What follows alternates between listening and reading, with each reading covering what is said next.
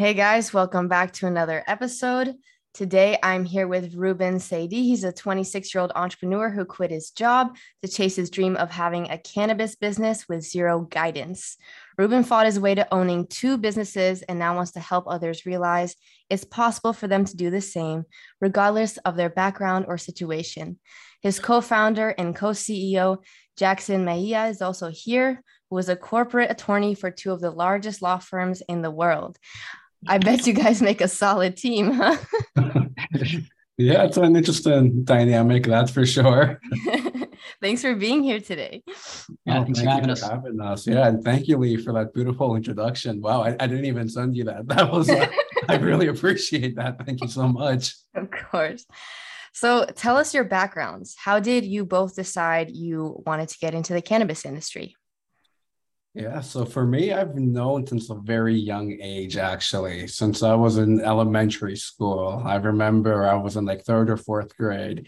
I was bored in my health class and I was just on the ground sitting through, well, like flipping through the textbook we had at the time.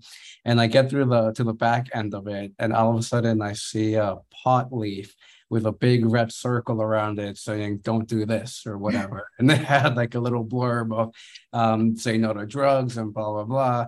And ever since that day, that image just got ingrained into my head. And I knew at the time, I was like, this doesn't seem right to me. Like something about this being a no-no just doesn't, I knew it wasn't right at the time. So like I didn't know how to act on that, obviously. So I just kind of sat with it.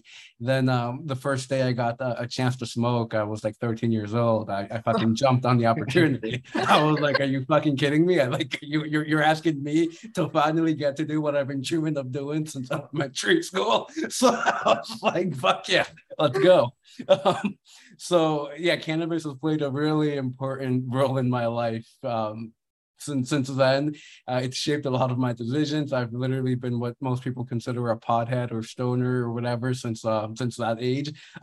There's yeah, so I've had this passion for cannabis, and then that combined with an yearning that I also had to get into business. I just didn't really know how to go about it. So then when this whole social equity program in Massachusetts came out and they started talking about giving entrepreneurs guidance and resources to get into the industry. And, you know, if you're disproportionately impacted by the war on drugs, you should have level footing to get in the space, and you should have the same ability to do it as a big corporation. So all this language really started speaking out to me, especially because I have a criminal record because of cannabis. So I qualified for the program, and yeah, it seemed interesting to me. I figured why not throw my name in the hat and see what happens. So I applied for the program, got in, and yeah, like that's really what I mean, even then I didn't know what I was doing, but I kind of started interacting with people and networking and building an idea of what it takes to start one of these businesses. And given the place I was in and the passions that I had, I just figured why not, you know, kind of just run with this idea and try to start something here. And it was during that path that Jackson and I kind of connected. And because for work at the time, I was a paralegal, and I was doing a lot of like pro bono work for my law firm and just, you know, helping out wherever I could. And part of that was that we worked with like a nonprofit called Kids in Need of Defense. And they focused on like giving children from Latin America or Central America, like helping them have like get like a chance at the world here in the United States, because most of these kids are coming without any family, without any resources. So they literally have no idea what life is like here, and they're expected to build a life. So at the time, Jackson and I was mentoring, or like I signed up to mentor some of these kids, and it was at this event where we were being paired with our mentees that I took the chance to start doing some networking, because it was right around when I started running with the whole cannabis idea. So I started just pitching my idea to different people there, and Jackson and I just happened to connect, and we kind of started. Yeah, we clicked since day one. Yeah, so like that's how we connected. Jack, do you want to talk a bit about what got you to that point? Yeah, I mean, so it's funny because like your mom, yeah, my mom was like totally against cannabis, really pushing, against it as, gateway drug, all that other stuff. And I graduated, really mine starts kind of back in 2012 when I graduated from UMass Amherst. I graduated from the Commonwealth College. I love UMass. From the Commonwealth College, I was, at 3.9 GPA, something crazy. I love school, did really well in school. When I graduated, I couldn't find a job. I had student loans. Now I had to rent an apartment, and, things were just like the world was finally, bearing down on me. And, I applied to a bunch of places that I thought I'd be well equipped for, and it just didn't work out. So I honestly, I took that as an opportunity. Not an opportunity, honestly. It was more of just by necessity, right? It was a necessity thing. I started selling weed on the side when I graduated, and essentially that I did it for a few years and slowly kind of build my way up to doing more wholesaling. I was still not a user at that time, and I was able to kind of take some of the profits from there. And, I was really worried about all this work I had done in school and all be falling apart because of, the stigma and also the illegality of cannabis at the time. So I ended up opening up a bar in Worcester, Massachusetts, which, I think I was 26 at the time, ran that for a while. And I kind of knew that I wanted to do something else, but that was really kind of my introduction to like business and really loving, working with people. One of the things I've been working full time since I was 14. So, and I've like had multiple jobs every year. I think I ended up counting like 38 jobs that I've had up to this point right now. So a lot of it too was working directly with people, being a manager and kind of implementing stuff that I've seen before or like just different ways of doing things. But just fast forward, I ran the bar and I thought, like I want to go to law school. I was a political science major and economics major. And I just thought, let me try something else. So I ended up selling that bar and ended up going to law school. Did the whole thing, worked in New York for a while, New York City for a while. Then I ended up working in Boston. And it kind of just started creeping into me that I really missed kind of the day-to-day, making decisions for the business, really working with employees, not just as like your employees, but like as partners in this business. I think I had like 12 people at the height at the bar, and everybody kind of, my retention rate was great. People stayed there, and I just really enjoyed that. So like, I just had a feeling that I wanted to not only own a business again and be a business manager, but I also wanted to kind of work back with the community. Being kind of at the law firm, I felt this kind of disconnect between me wanting to also give back and work with the community I grew up with, and just kind of being, living in Boston or New York City. There's this kind of huge disconnect. So I started doing a lot of the pro bono work as an attorney with Kind, which is the organization Ruben mentioned earlier. And, I had previously helped a few kids get there. A lot of them are undocumented. So I helped a few pro bono get their residency.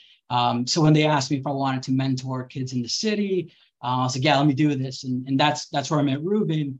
And Ruben was just so passionate about, cannabis, his experience with cannabis and what he was doing, that I was like, it just started kind of, moving kind of those gears in my head. And I was like, this sounds like an amazing opportunity, not only to go back to something that I enjoyed. I did enjoy the cannabis stuff, working in cannabis. And by this point, I had started smoking, and mainly I first started for like sleep purposes. It really helped me with sleep.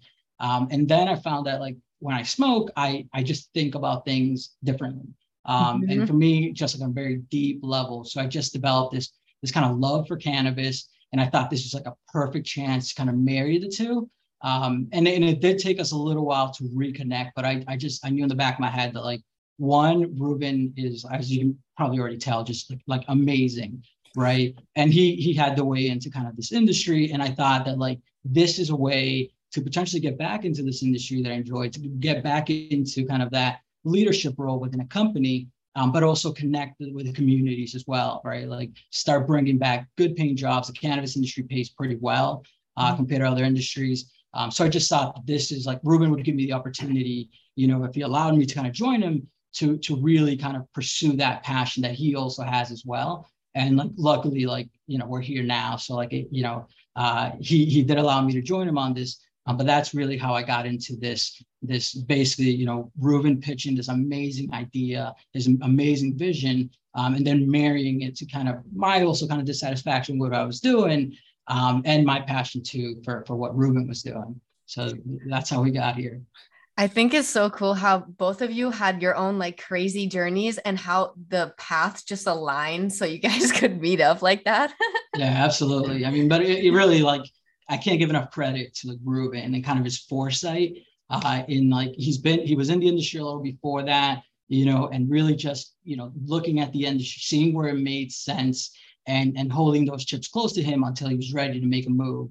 And then stuff that I think will resonate through the interview is you know, the team, building a team, and then also Ruben's like view toward that, right? Like I think he brought me in because, you know, of his views of teamwork and partnership and things that we both share, right? And one of the reasons I wanted to come back, and I found that perfect kind of match there, right? Where like we really were attuned to wanting the same things. And you know, we brought different skill sets that really made this like an ideal and like, you know, very perfect partnership. I know the word it gets used a lot, but like I think it really has felt that way. You know, for sure. Yeah, That's awesome. and I don't know if I'm sorry to talk or focus so much on this, but I've done a couple of interviews, but something I really talk about is my like youth and like my kid years.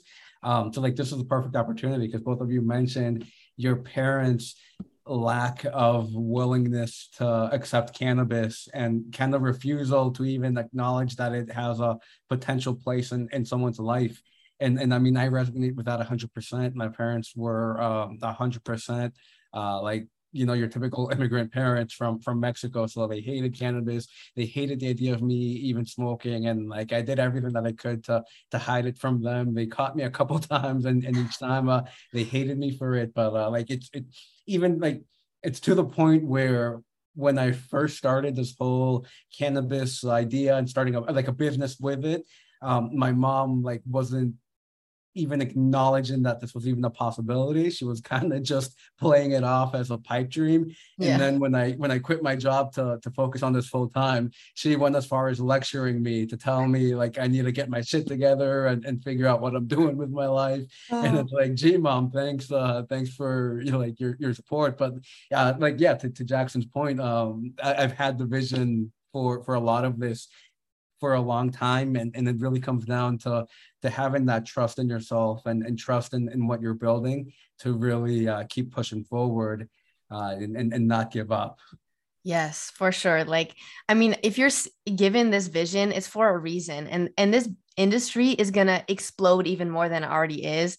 And I feel like if you can't see that, like it's right there in front of you. Like we can see like how many dispensaries are now popping up all over the place, and people are more likely to like try CBD or like, you know, experiment. But I think the, you know, population is becoming more accepting. Slowly, we're educating and, you know, getting the word out there. But one thing though, just to keep in mind, I obviously I'm a huge proponent to say that the industry is going to explode and whatnot. I mean, my business kind of relies on that idea, but I do want to, you know, throw the like, you know, the elephant in the room that at the same time, a lot of this growth has to be strategic, especially on the business side of things, because if it's not strategic, there's going to be a lot of blood coming out in the next couple of years. And in Massachusetts, it's going to be coming, and it's already happening in California and Colorado, where, I mean, yesterday I was reading an article that in Sacramento, California, about 52 delivery operators had to shut down because like there just wasn't enough money for them to make a living there. And one of those companies is owned by Jay-Z. So, or like his company, the parent company. So, you know, although there is a lot of promise in this industry, for anyone listening that is listening because you want to get in here, just be smart about what you're doing and make sure you have a vision. Don't just chase the money. Make sure you're chasing the vision with strategy. Yes, very wise words. That's the most important part. So what do you guys think is the best way to learn how to run a cannabis business? Well, so, I don't know if there's like a best way. And the reality is like how Ruben, because like right now, right, like a lot of this is new and a lot of the people doing it are pioneering kind of in this new space. And I say pioneering because unfortunately, like, we've legalized it, but at the same time, we're treating cannabis like radioactive. And all the regulations and everything associated with it are stuff that you're not finding in like the alcohol market, delivery and things like that. So there isn't a guide, right? And I think that's what Ruben and I have kind of been wrestling with and really figuring out how to do things, because there is no one to turn to generally. Usually the other operators in the industry are actually really friendly and really helpful. Right. And other people in the industry have been really helpful. So you can get kind of, check yourself with them and things like that. But the reality is like, we're all kind of shooting from the hip and just seeing what works. Particularly me, I had run the bar in the past. So I think, aside from the regulatory and stuff that really just we've been kind of figuring out as we go along and with success, and we failed in some other places. I mean, with anything else. The thing I've brought is kind of this relationship that has to exist between, people that work for you and work with you, and everybody within the company. Right. And I think I've developed that one through, all these jobs I've had, and also running, a bar. I think there's some parallels there with the regulation and things like that. But the reality is this is pretty unique. I don't know if you have anything to add to that, Ruben, but like, I think, again, we're figuring these things out as we go along. And there's still a lot to figure out. Yeah, I was trying to think through what you're saying and try to see if there was a better way to frame that. But no, like really the best thing is like, especially in a new market like Massachusetts, and specifically delivery, you kind of just have to go dive right in and try to figure it out as you go. Luckily, a lot of the initial parts, like the licensing requirements and whatnot, that's pretty much spelled out for you if you're willing to do some reading, and some of it you might have to Google some definitions here and there. But for the most part, every single city, county, and state spells out what they allow and how they allow it. So that gives you a pretty good framework of what it is that you need to figure out. And that's really how we've figured it out. And I mean, I have to give credit to like my mentor, I would call him, Evan Plimarides. He's really the one that showed me, first of all, that this is a thing that all it takes is a little bit of reading and figuring out to implement. But that's really all it takes. Just read and figure it out. And you're going to fail a lot, but it's worth not trying. Or a lot of money, right? Like, because if you have a lot of money, you can pay somebody to just figure it out for you. And I think that's one of the unique things about Delivered, and Ruben and I we've been able to do this. It's in fact that we've done it all. Like we've read the regulations, we have submitted every application, every permit has been submitted and worked on by us.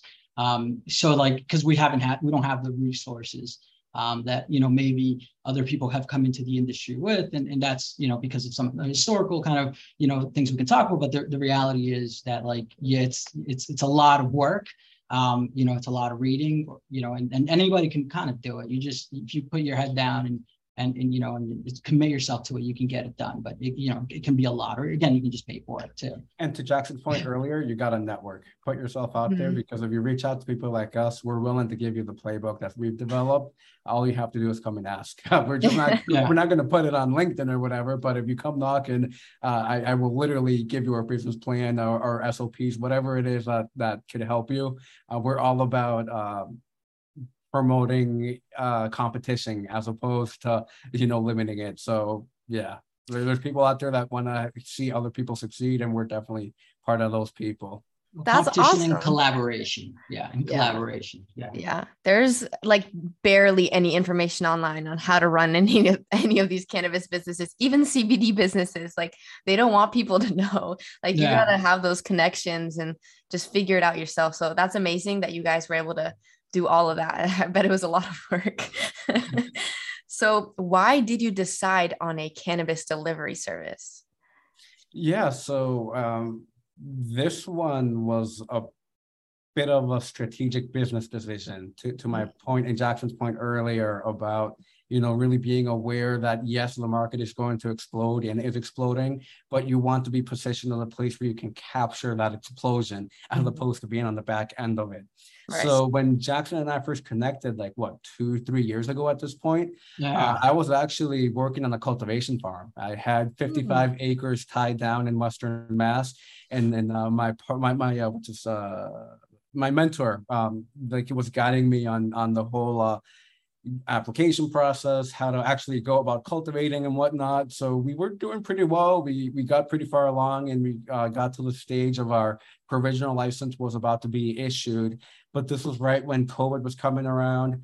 The economy was shutting down, and there was I was starting to see rumbles of the fact that the market in Massachusetts, especially the cultivation market, is already at saturation. We may not see it actively, but the amount of canopy space that's already been licensed is well beyond what is needed to meet demand or meet the demand of Massachusetts, even if we exaggerate the numbers of consumers and whatnot. So when I was seeing all of this, and this was right at the time that I had to pull the trigger on the lease, or like the option to purchase my farm. And as much as I wanted to own that 55-acre farm, it was wicked fucking cool. Like, being one of the best feelings in the world. It just didn't make sense to move forward with that, specifically because Massachusetts at the time was coming out with the delivery license. So we ended up making it a pivot and focusing on the delivery market and focusing more on building that customer relationship base, as opposed to only focusing on the product. We figure focusing on the customer first, and then if we're in a position where we can start vertically integrating, that's what we can do. But first we want to, build that strong customer base. Yeah, and then just kind of to add to that, kind of going with your last question, what we learned, I think there's a perfect one, right? Like, you have to, in this industry, kind of really fast evolving industry, you have to be willing and able to pivot and pivot quickly, right? And I think that that's one of the things that as a group, and given, our connection, we're gonna get on the phone, like, I mean, we'll talk 5, 6, 7 times a day, sometimes like 10 p.m. at night. And it's just the ability to make those decisions and, like, rationally think about them, and then, quickly move, right? Like, Ruben saw the headwinds coming, and he was able to, like, figure out a better way forward. And I think one of the other things that Ruben didn't mention, that I think is important to the decision, is the 3-year exclusivity period that essentially Massachusetts, in trying to create a more equitable, cannabis industry, they created the social equity program that we've been discussing. And essentially they're giving a 3-year exclusivity from the time the first delivery operator becomes live, to, people that are social equity applicants. So essentially, we saw an opportunity to get into the industry, and not necessarily limited competition, because we don't necessarily mind the competition. And like we mentioned earlier, we are willing to collaborate with anybody that wants to get into this industry. But it does limit kind of those MSOs, those guys with a lot of money, that are just, while the, people of color have been kind of they bear the brunt of kind of the enforcement and the illegality of cannabis. When you look at the industry and composition of ownership, it tends to not look anything like, the people that have essentially bared the brunt of all this, of all these rules and things like that. So, so I think keeping the MSOs out of the industry for a while is a great opportunity for us. And I think that also made this an attractive option, right? Because there's going to be limited licenses. In the place that Ruben discussed earlier, Sacramento, they had 58 delivery licenses just in Sacramento, right? Wow. So right now, I think there's 3 licenses that are operational. We should be operational by the end of the year, making us the 4th in the state. So there's a huge opportunity there, especially when you compare it to potentially, saturated, market in the growing space, in the grow space. So. Yeah, that's cool. Do you know how many licenses they're offering in Massachusetts for delivery? or if there's still any on the table. Yeah, there's no cap. There's no Yeah. cap. And in fact, there's not too many that are being fought after right now because of the whole exclusivity thing. At last number I checked was about 2 months ago, and there was maybe 13, 14 provisional license issued, and then another 15, 20-ish in the pipeline. So Wow. although that's a big number, like that means that in total we're probably looking at 50-ish so far that are going to be coming on. I mean, in theory, coming online. There's the potential of that a lot of these guys don't even have money, don't have the funding to actually go anywhere. So they still have that fight to fight, and then the whole building out and implementing the system. So we'll see how many of those 50-ish licenses actually come to market.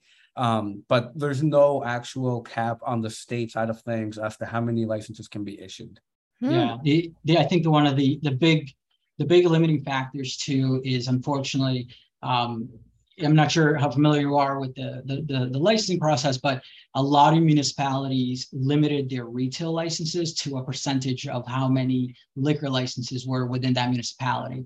So essentially, like a place like, I don't know, like Clinton, if they had like 10 bars, it would be like 20% of how many bars they had. So they would have 2 retail licenses. And the way to define the retail licenses, a lot of times captured delivery as well. So essentially, delivery, you can't start a delivery company in those municipalities because of the rules. So I think that's also a kind of natural limit to how many there are going to be. So municipality is not going to have 10 of them within their borders, because then that limits, how much money they're going to make per each individual company. So I think that there is some natural limit that's kind of been built in because of the barriers of entry. But there is no like per se limit. But I do think that kind of, again, those barriers of entry, high, like it's really expensive, a ton of just paperwork and waiting. I think unfortunately are gonna cut down that number. So I don't necessarily expect there to be like 50, maybe like closer to 20 in like 3 years. But they're coming. They're coming. Wow. So how long has this process been from like when you got the license to like when you're going to, start operating? I mean, we got our provisional license for Holyoke back in January 20th of this year. And we're still not operating. And in theory, we're still at least 4-ish months from having that location go online. I don't know if this is probably not the most appropriate question to ask right now, but when do you think this is going to be released, this episode? Oh, on probably next Saturday. Next Saturday. Yeah. Okay. So that's probably, yeah. So yeah, as of right now, we're still on track to get Holyoke up and running within the next, hopefully by the end of the year, if all goes well. But we are exploring a potential pivot for the company, but we can talk about that when you have us on again. Cool. Awesome. So this is a question I'm very curious about. Has did you raise over $350K for your startup? Like, who did you talk to? What do you do? Yeah, I mean, I think that this has been kind of a challenging part, right? Because you need a ton of money, and sometimes the money, you have the build outs, but then you also need these like very detailed plans have to be drawn by architects. That's a lot of money. You need to secure a location before you can even apply for your license. And sometimes that's a few months of holding costs. You need security, personnel that also like their plans and stuff like that cost a lot of money. So you need money. And, I think that one of the big issues keeping, minorities out of the industry is this lack of kind of generational wealth, right? Like money that family members and things like that we can like reach out to be like, hey, like, do you believe in us? Let's get this done. So Ruben and I didn't come with those connections. But what we did have is a lot of people that have kind of we've worked with over the years and have seen our ability to get things done and trust us. Like, for example, like we got a pretty sizable investment from Ruben's landlord, right? This is somebody who Ruben just knows who Ruben is as a person, and she knows he's an extremely hardworking person. We got a sizable investment from the individual that I had purchased the bar from in Worcester. Years later, 10 years later, he's like, yeah, you made this successful business, and then he invested in us as we my girlfriend's parents like believed in the mission, so they invested in us. So it really came down to, unfortunately, we can't draw on banking. or VC funding and things like that, because for some reason the VC funding has dried up in the cannabis space, and there's some reasons for that. I mean, and then just for some reason, but yeah, sorry. yeah. I mean, not to dwell on the negatives, but and then also the banking, because of the federal illegality of cannabis. We can't rely on that either. So it's a tough catch-22. Like, you need money to get in this industry, and if you're trying to get in this industry to make money, they kind of don't connect very well. So we've just gotten lucky that we've been able to really push forward in a lot of different things we've done in the past, and just build this relationship with people around us, where they really have trusted us and have put their money behind us. I don't know if Ruben, you have anything to add to that. Yeah, it's really funny because this was Jackson's perspective on coming from the team, right? But my individual perspective is so different, because for me, and I mentioned this earlier, Jack, but for me, it's you would think that, or going into this, I had the mindset that it was going to be the people closest to me that was going to be the easiest to approach and raise the money from. But it ended up being that, my friends, my family, those people, no one really put their money where their mouth was. They would always say they're here for me, come to me when you need help, blah, blah, blah. Well, I came to them when I needed help, but no one really spoke up. And it ended up being the weakest link in all of my connections that really led somewhere. So, I mean, Jackson at the time was a complete stranger. 3 years ago, I had never met this guy, never heard of him, never even thought he was going to be in my life. But then I happened to shake his hand at this mentoring event, and he invites me to his house, and he's like, "Why don't we continue talking about your ideas and have some drinks or whatever?" So I went to his house, and I didn't hear from him for a couple of months after that. But next thing I know, he's knocking on my door, and he's like, "Hey man, I'm ready to come in. I have some money, and let's figure this out." And so he came on board. Then my landlord, like Jack said, I was just moving into my new apartment.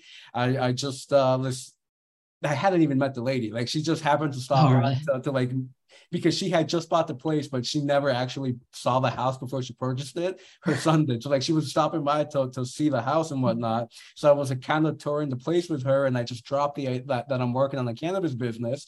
And she's like, "Oh my God, that's amazing. I'd love to hear more." Couple of conversations later, she ends up investing another sizable chunk. So it's really for me, no one that I expected or wanted to invest is actually here, but people that I had no idea were going to have any real impact in my life are the ones that I'm talking to the most and had the biggest impact in my life.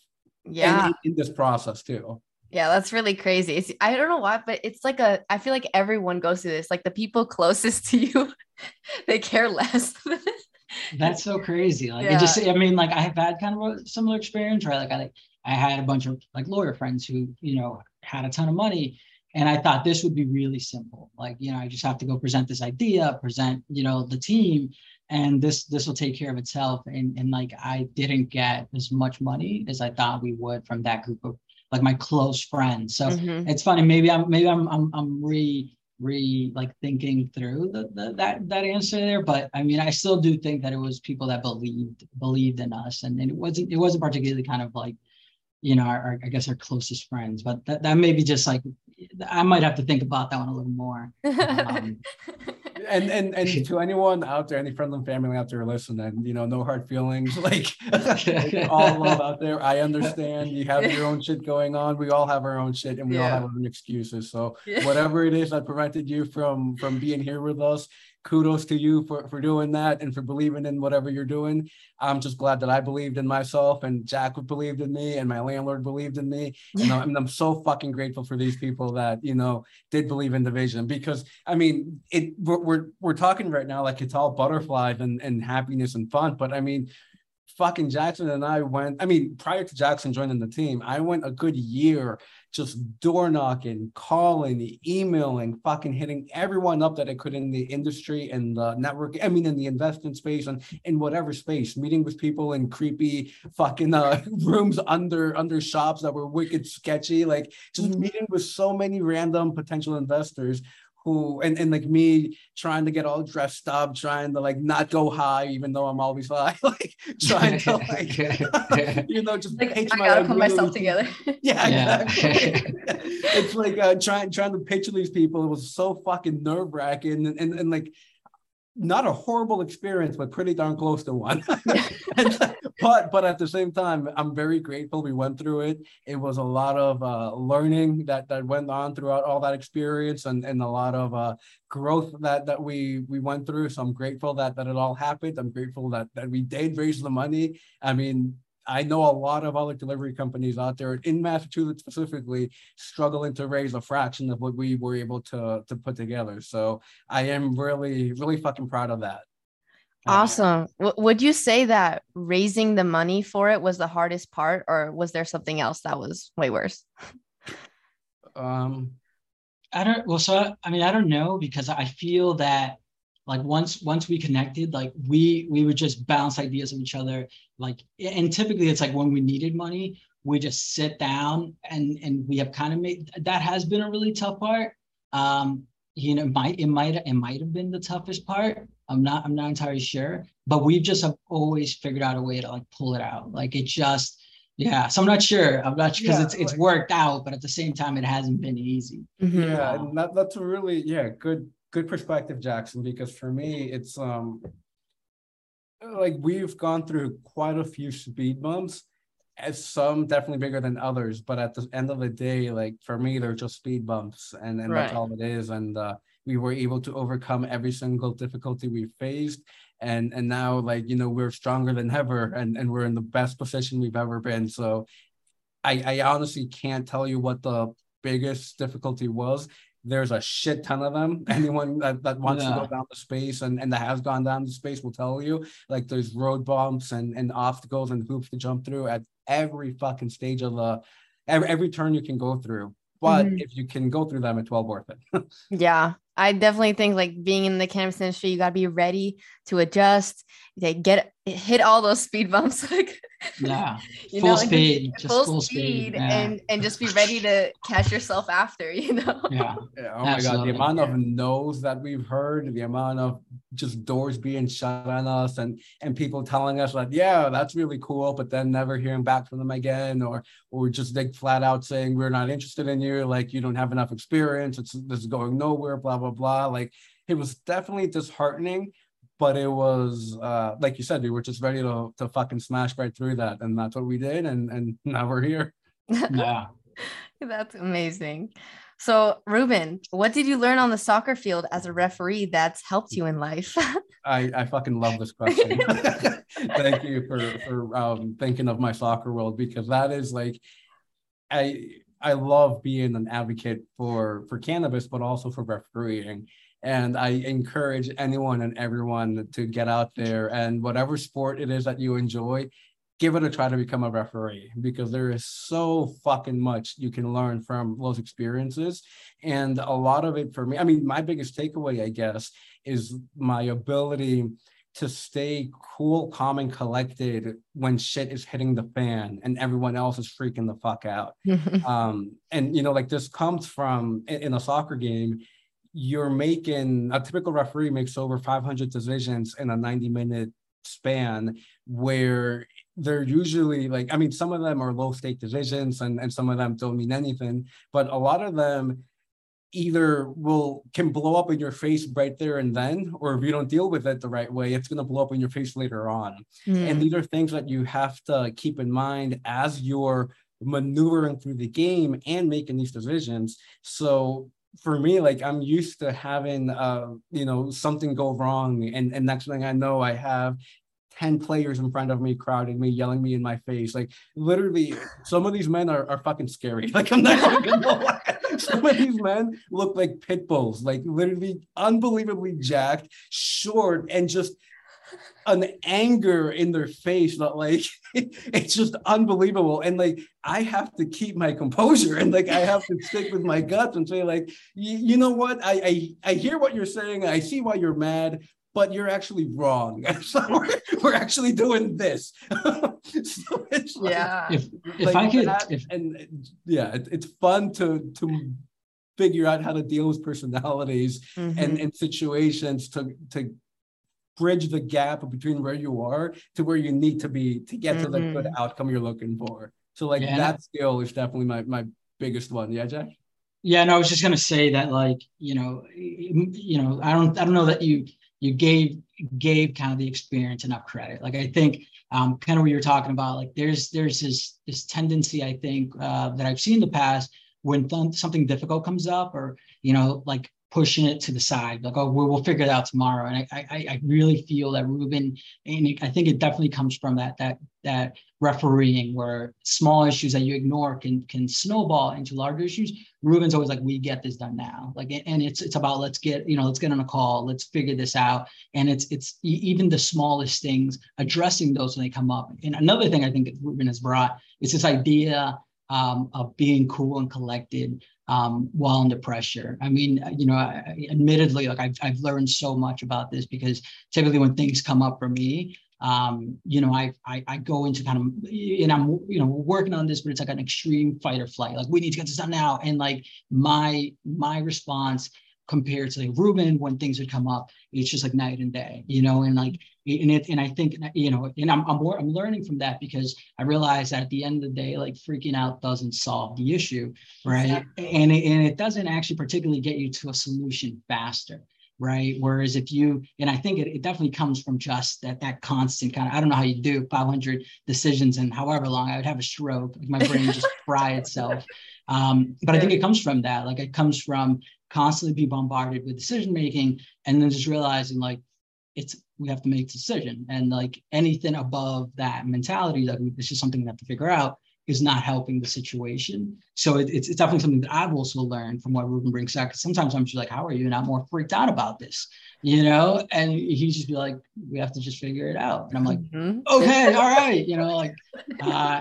So I think I, through osmosis, I've kind of inherited some of that, hopefully trying to inherit some more of that, like, kind of, cool and collectedness, and understanding really, like, how to move things forward in a productive way, that doesn't take too much of your energy, right? That has to be spent elsewhere, because more crap will come up.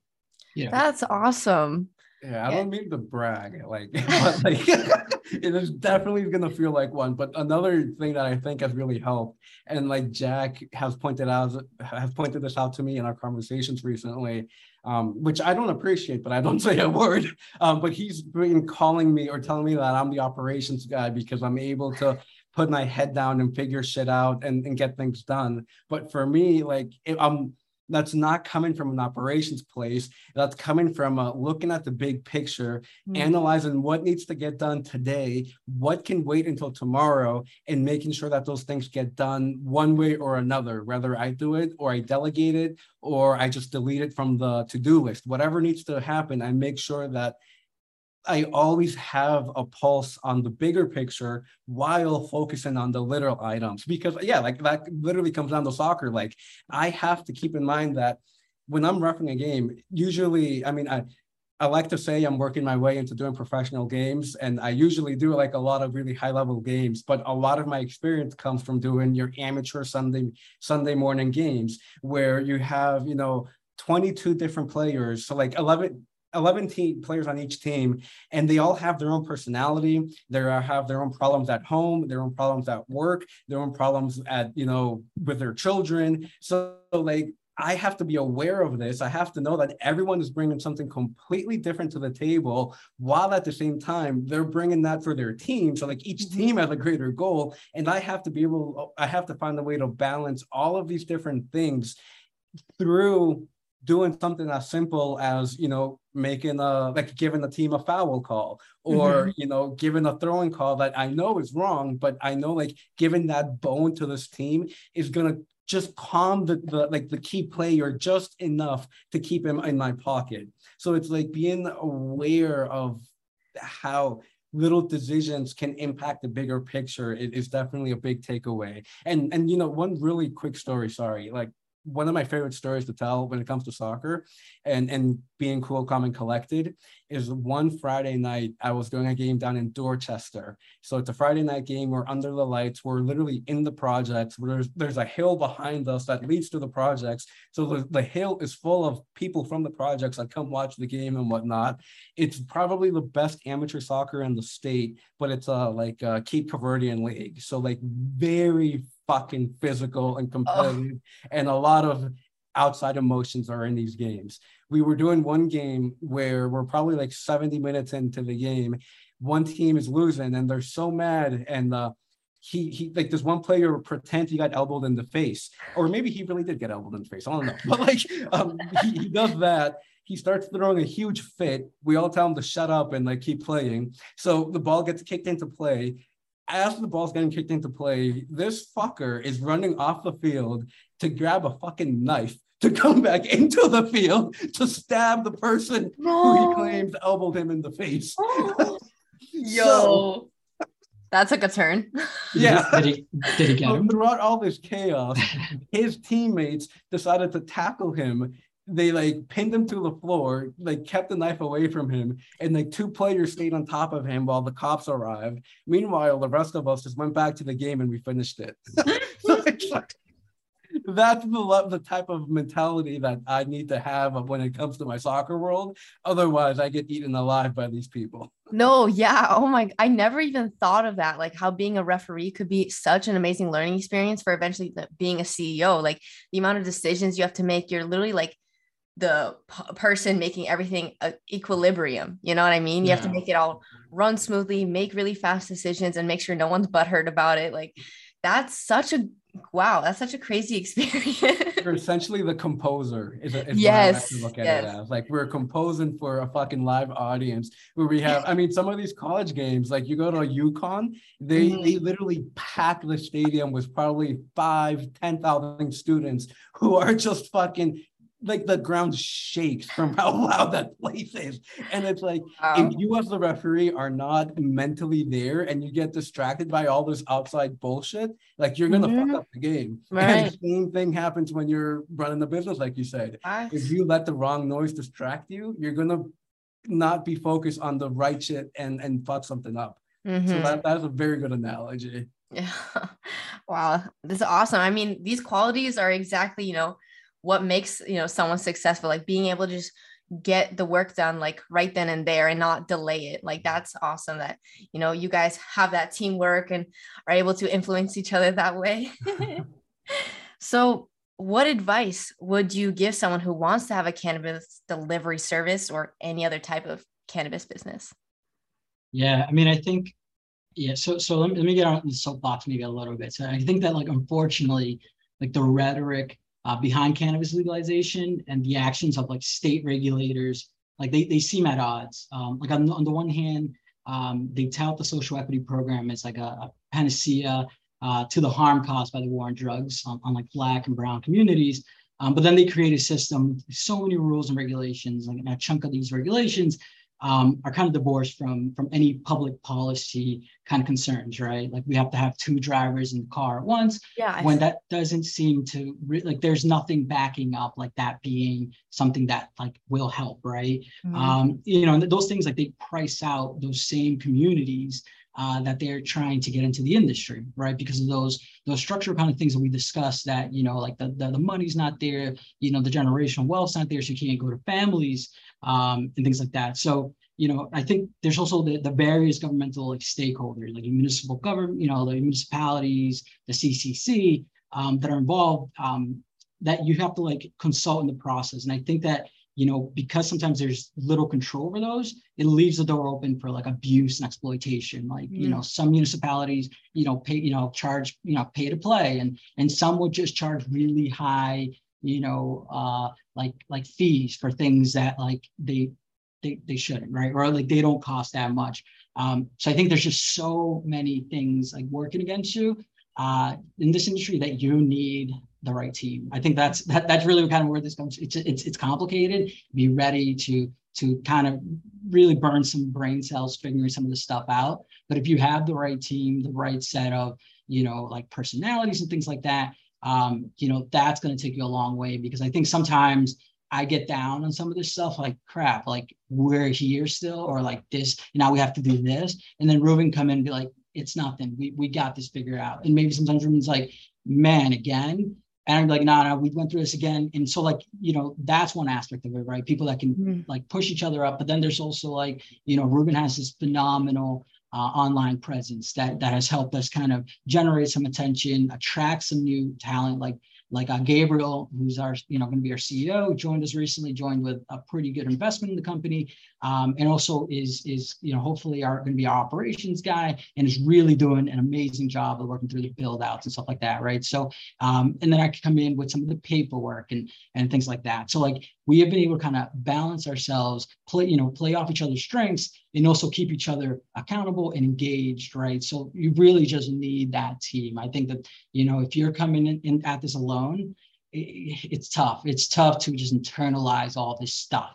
I would say that that's my big, there's just so many obstacles that don't need to be in place, that it really just helps to be able to put that on somebody else's shoulder for a little bit, and a team, the right team, I think can make the biggest difference in this. Yeah, definitely. For me, it's whether you're starting a cannabis business, a restaurant, a housing development, whatever the fuck you're working on. My biggest piece of advice is yeah, to resonate off of that is the team. Like what my favorite saying right now, or one of them, is that a whole grape is always going to be a hell of a lot smaller than half of a watermelon. So yeah, you might have to give up a piece of the pie in order to get to the finish line, and you may not be the only decision maker, but so what? Let your fucking ego go and focus on the bigger picture, which is, I mean, most people ultimately want some sort of income, right? So like focus on that bigger picture and find the people that complement your skills. We all have weaknesses, and you have to be aware of that and find people that complement those weaknesses. That way you can kind of bounce off each other and go to the fucking moon. Yeah. Another just kind of point on that you just mentioned, Ruben. You're not going to be making money for a really long time doing this, right? So like, and again, not having kind of those, not family that you can kind of, rely on, things like that. You really need a team, because now, you're not going to be able to do it all on your own, right? Especially if you also have to feed yourself and have another job. Like Ruben referees, Ruben publishes books, Ruben, has a shipping company. I have a law firm that I do some work on the side to like pay the bills. So like you need to, you're not going to be able to put it all into this. We'd love to, but you won't be able to, because it's such a long process. So having that team that you can, rely on to do certain parts and spread it around so that you can all then, survive like on your day-to-day life. All of it, part of it. So I think really like coming in with that, it doesn't have to be the right team. You can build it, but you have to have a team in place. The mindset of willing to have a team is what. Yeah, for sure. Yeah. Wow. That's great advice. So what is your company's name? Where are you guys going to deliver to educate my listeners? Absolutely. So we're Delivered Inc. Our website is deliveredinc.co, not com, just co. Big one. A lot of people get it wrong. So we're going to deliver in the greater Worcester area and the greater Springfield communities. So, Worcester, Clinton, Hudson, Shrewsbury, Marlborough, Holyoke, Amherst, Ludlow, all and anywhere in between, really. I mean, we're going to have 2 locations, one in Holyoke and the second one in Clinton. So we're going to be eventually hope to also reach in Boston from there, but that's going to be more phase 2, phase 3 of launch. Right now, we're focusing on the Worcester and Springfield communities. Awesome. And where can people find your website or any socials, if you have any? So deliveredinc.co, the website, and then the Instagram is at deliveredinc.co, literally just like the website, but with @ on it. And if you look that up on Facebook as well, our page comes up, and we're also on LinkedIn. And my personal page is also Ruben Sadie. I'm on social, like Facebook, LinkedIn, and wherever else you can find me. And Jack. I'm a mix of Jackson Mejia, but I'm lurking. If you find Delivered, you'll find me as well. Awesome. I mean, I will list that in the description so people can find you guys. I appreciate that. Thank you. Awesome. Thank you for coming on here. This was an awesome conversation. Yeah, thanks for having us. I mean, really enjoy kind of getting the word out and really, I think we're gonna do a lot more of this as we prep for launch. So we really appreciate, you having us on and letting us kind of talk about ourselves and kind of what we're working on here. So thank you so much. Of course, I wish you guys so much success. I know it's all going to come. Y'all have amazing personalities for it. You're driven. You'll get It's awesome. Thank you. Thank you so much, Lee. Yeah, just to echo Jack, we really appreciate being here and we're really excited to be back on in the future. Yes, definitely will. Thanks for listening to today's show.